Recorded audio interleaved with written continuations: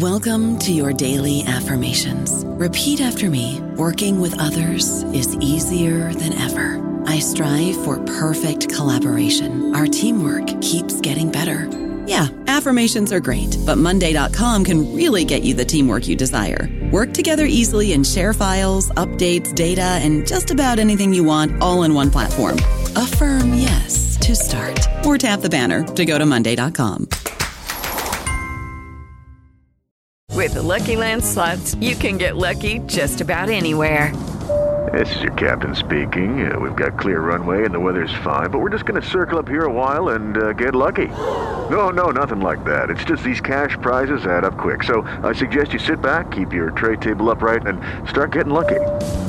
Play for free at LuckyLandSlots.com. Are you feeling lucky? No purchase necessary. Void where prohibited by law. 18 plus terms and conditions apply. See website for details.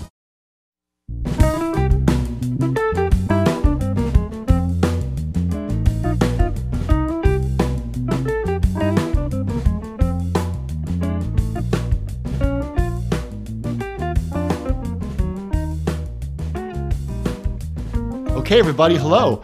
This is 15-Minute Film Fanatics. You know how this works. Here we are in Season 5. Very excited. Today, we're going to be talking about Rear Window, Hitchcock's 1954 masterpiece. We assume that everybody out there, if you're listening to a film podcast, has seen Rear Window a number of times. And this was one of Mike's picks. So, Mike, what made you pick this? This is my all-time favorite movie. Really? And Yes. we've never talked about this before. So This is my all-time favorite movie. That's why I suggested it. I have a feeling there's just some movies where you can find other movies that are as good as it, but not better. And Rear Window is in the upper echelon of those movies, meaning your favorite movie might be as good, but it's probably not better. You know, and we've covered a couple of my other favorite movies on this podcast, but this is my all-time favorite movie. When I was a kid, I asked my parents for the collector's edition of the Alfred Hitchcock box set, which at the time was like $100.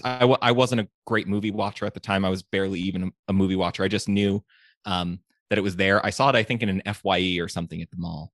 And on my birthday, it appeared. And I opened it up and I took like an extra slice of ice cream cake or something with me into the basement. And I put on a movie at random in his Rear Window. And I went into a trance for like 2 hours and 15 minutes and came out and had melted ice cream cake, didn't know where I was sitting in the dark in the basement, didn't even know my own name. All I knew was that movie that had happened. And that's when that was the moment that I got the bug. it's really great when you find out that something, and that was the first time you'd seen it, right? Yes. So isn't it, how great is it when something that everybody says is great really is that great? It truly is. And I don't mean for that. It's a transformative moment for me. That doesn't mean anything to you or the listeners, but I don't think I would have fallen in love with it unless it was really an all-time great film in any language. Yeah. And a lot of it works visually. It's not necessarily it's not supported by the beauty of its language, although I think a lot of the dialogue is good. You could not speak English and watch this movie and you'd get at least 75-80% of it, because it does stuff only movies can do. A couple things struck me this time around. First is that you forget that I think this might be Hitchcock's most human film, for lack of a better word, is that I think that when Cary Grant rescues Ingrid Bergman at the end of Notorious, I find that very moving. I think that what happens to Scotty in Vertigo is very moving. I think the kiss in Vertigo, when she walks out of the bathroom in the green dress, that might be my favorite movie kiss of all time. But here you really are caught up in these people as human beings, and they're not Slick. It's not North by Northwest, which is a different kind of thing, or the 39 Steps or Shadow of a Doubt. But there's such a great human story, and I was struck at how long that story goes on for, which is totally fine before you get to the Raymond Burr stuff. To set up what you just said, I would say that Hitchcock sometimes creates interesting people and interesting scenarios, and then he observes them closely.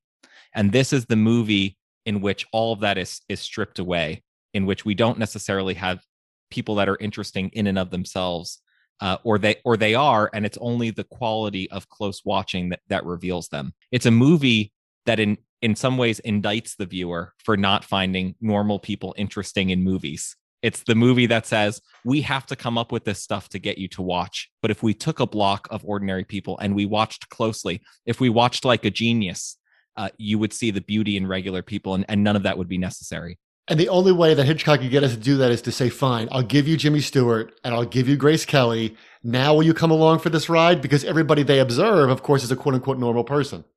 That's right. And and their love affair, as you said, only enters the film at a certain time and drives a certain part of the plot.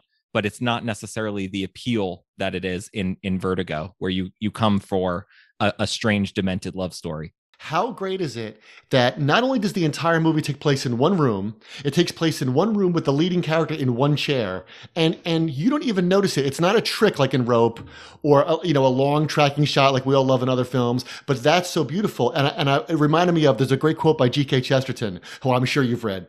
And he says, he says, art is limitation. The essence of every picture is the frame. And he says, if you want to draw a giraffe, you better draw the giraffe with a long neck. And if you want to be creative, quote unquote, or artistic, and you draw a giraffe with a short neck, well, then you haven't drawn a giraffe. So the limits constrained upon you as an artist make you, have to flex your muscles. I agree with you. And I think that sometimes art goes awry where the wrong limitations are chosen. I would say that the limitations that arrive from Rear Window come from the actual act of watching a movie. In other words, if you're being transported into another world while you just sit in one chair in one room, but anything can appear before you is of course a metaphor for movie watching itself. And so the limitations that are suggested in Rope are artificial, whereas the limitations that are suggested by the premise of Rear Window are completely natural. Yes, because if you're going to make a film about watching films, then you have to have one person in the dark, watching these screens. And how great is that? I mean, it's so funny that, the famous opening where the three blinds go up and it's like showtime and how all that begins. One thing that struck me now is it's even more prescient than it was in 54 that, you could watch it in the 50s and say, okay, here's every different apartment building is another movie. But now think about how many screens you've already seen today. Like think about your phone and your laptop, the way we're recording this right now on Zoom, all your TV, all of the screens you have around you, and that we flip through them just like Jimmy Stewart flips through the different apartments, right? So, that other apartment building, that's his Netflix, that's his Hulu, his Criterion channel. And then he gets sucked in. And for me, it was a beautiful moment when he's watching the Miss Lonely Hearts show, so to speak, and he raises a glass with her. She remember she's making the whole dinner for nobody, and she picks up and then he picks up the glass with her to show how he's getting sucked in. It's almost like he's binge watching these people. And those moments arise because the implication is not that he hasn't moved into a new apartment. A lesser movie means you'd have your main character move into a new apartment and then see these people. It's that he's been too busy. And in fact, the establishing shot where you get his life is about all the things that he has seen, and it's cool. And obviously he values the way that he lives. You see the car half flipped over. That's the best photograph in that establishing sequence. But the best part of that is that he's been distracted by those spectacles while there's a human spectacle going on. And it's only when he's limited to the chair that he's able to see. Because all art is limitless. That's great. Yeah. And by the way, how great is that opening? It's like the opening of Up, no, not a word spoken to set everything up. And that's a great point, Mike, because if this movie were written today, it would be, here's my new apartment. I wonder who the neighbors are. Oh, that guy over there. That's my bad Jimmy Stewart, but that's exactly what it would be. But he's never noticed it. And of course, that's part of the romance with Grace Kelly is when he's telling her, you want to eat fish heads and all these kind of things to go around the world. He's never looked out the window before. He's never had to. Yeah, I think part of the implication there is that he's never met anyone who would share an adventure with him, and so he assumes that she would be turned off by that kind of adventure because it doesn't seem to match her idiom. But then he finds out exactly how far she'll go to the point where she'd be willing to put herself in harm's way to get the truth, which is, of course, that's how he feels about his own life, and whether or not that's a good criteria, that is his.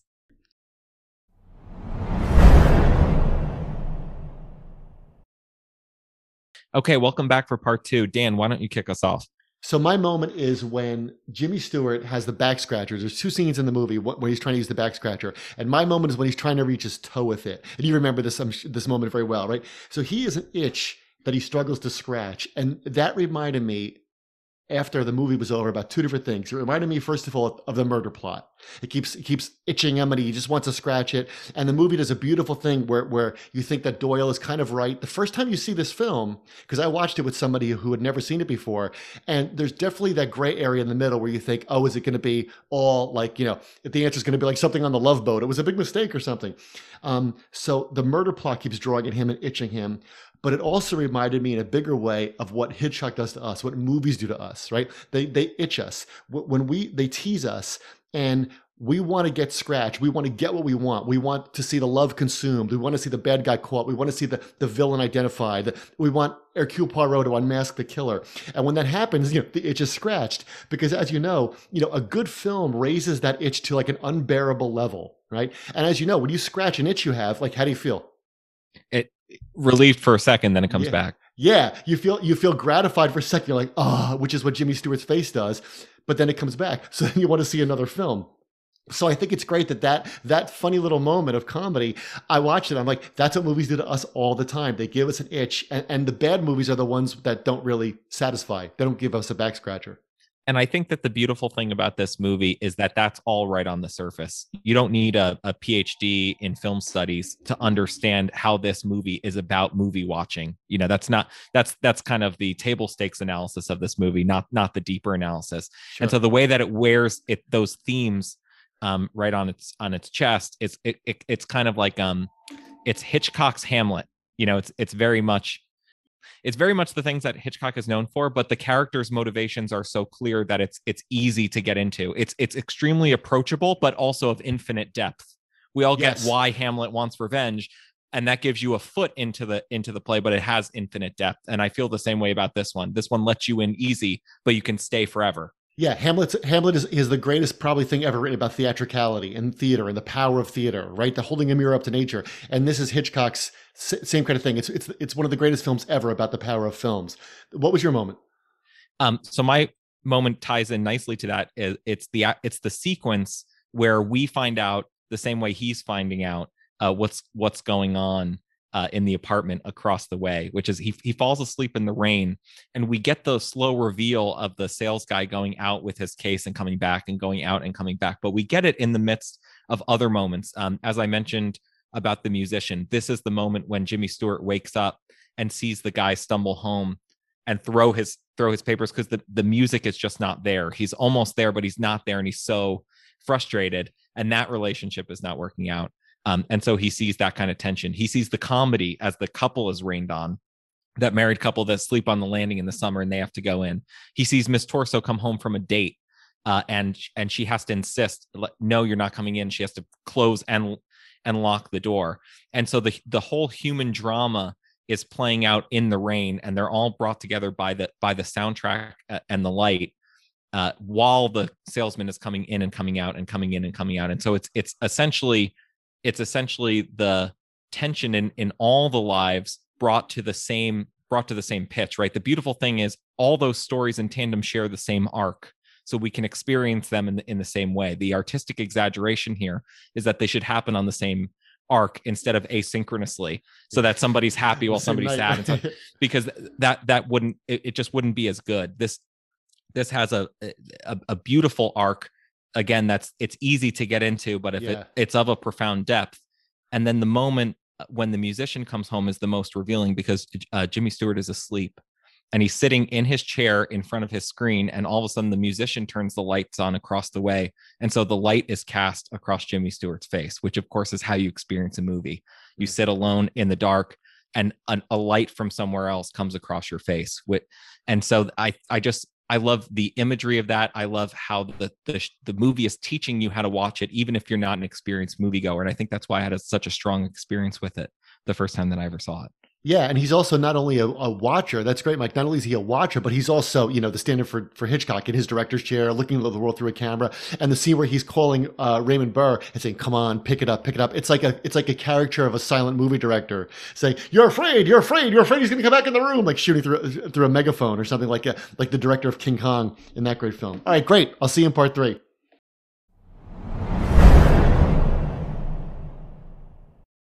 So welcome back. Here we are in the last segment to talk about the ending or the last few moments of the film.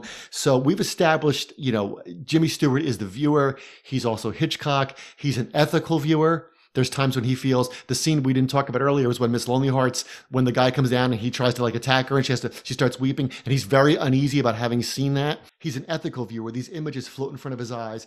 My take on the ending that I think is so great about this film is what happens when the movie looks back at you? The chilling moment when Thorwald looks up right at Jimmy Stewart from across the way. He looks right at Jimmy Stewart, and Jimmy Stewart gets back. And then he comes to his house. And when he comes into Jimmy Stewart's apartment, do you remember what he asks him? What do you want? Yeah. He says, what do you want from me? And I think if a movie could speak, if art could speak, that's a great thing to ask us. What do you want from me? So it's so brilliant because what do you want from me? I think we want a lot of things. We want an escape. We want somebody to say, this is what the world is like. This is what human beings are like. Sometimes we want it to tell us how to live. Sometimes we just want it to show us what life is like. But I just think that's a great question for a film to ask us. We have a podcast where we ask each other questions about film. We ask the films questions all the time and see what they will reveal to us. But here the film looks right at you and says, what do you want from me? And I think that's so profound. Plus tied in with the joke where, we talk about Chekhov's gun on the wall. We have Chekhov's flashbulbs here. Here's how you can make a bright light if I'll signal with the flashbulbs. And he uses the actual instrument of capturing people on film as a weapon to kind of defeat the monster at the end. But I just think that's a great, great, profound question that Hitchcock's career answers. And I think all the film answers, what do you want from me? And I think that's revealing of the ending because, of course, Thorwald eventually lays hands on him and manages to toss him out the window. You don't expect your hero to go out the window. And then, of course, he ends up in the chair for an even longer time. And so, I think that the standard release in a film, as you said, the ultimate itch being scratched would be being released from the cast. But of course, that's the reason that he's become a better person. And so he's not sentenced to go back and shoot cars at the end. He's sentenced to an even longer time in the chair to sit and be human. And be human with Grace Kelly, who has her different outfit on and pretends she's reading a book about the Himalayas until he drifts off and then she picks up Harper's Bazaar. I think in answer to your earlier question, I forget who said it, but he said a book is a mirror. If an ape looks in, no apostle can look out. I think that's Nabokov said that. But that's I think what is reflective in the what do you want? And there's an element of self-formation for the viewer there on the part of these kinds of movies. Ultimately, I think that this movie is beautiful and tender and entertaining. And I don't know another movie off the top of my head that has all three in such balance as this one does, as you said. Because Mike, if you could stand at the bottom of the Hollywood sign and scream, I want a movie that is beautiful and meaningful and entertaining, right? Then the giant Monty Python hand of God would just drop down a copy of Rear Window. Well, it would, because the best you can typically do is 2 out of 3. You can imagine one that's meaningful and entertaining, but it's lacking in other things. All right. So if you haven't seen Rear Window in a long time, it's worth checking out. If you'd like to be in touch with us, you can follow us on Twitter at 15minfilm. You can email us at 15minutefilm@gmail.com. Or if you so inclined, you can throw $1 or $2 at our Venmo account, which is 15minutefilm spelled out at Venmo. Thanks for listening, everybody. See you next time.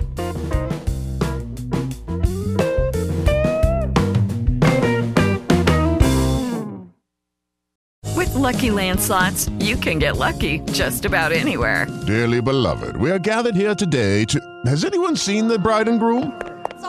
Sorry, we're here. We were getting lucky in the limo and we lost track of time. No, Lucky Land Casino, with cash prizes that add up quicker than a guest registry.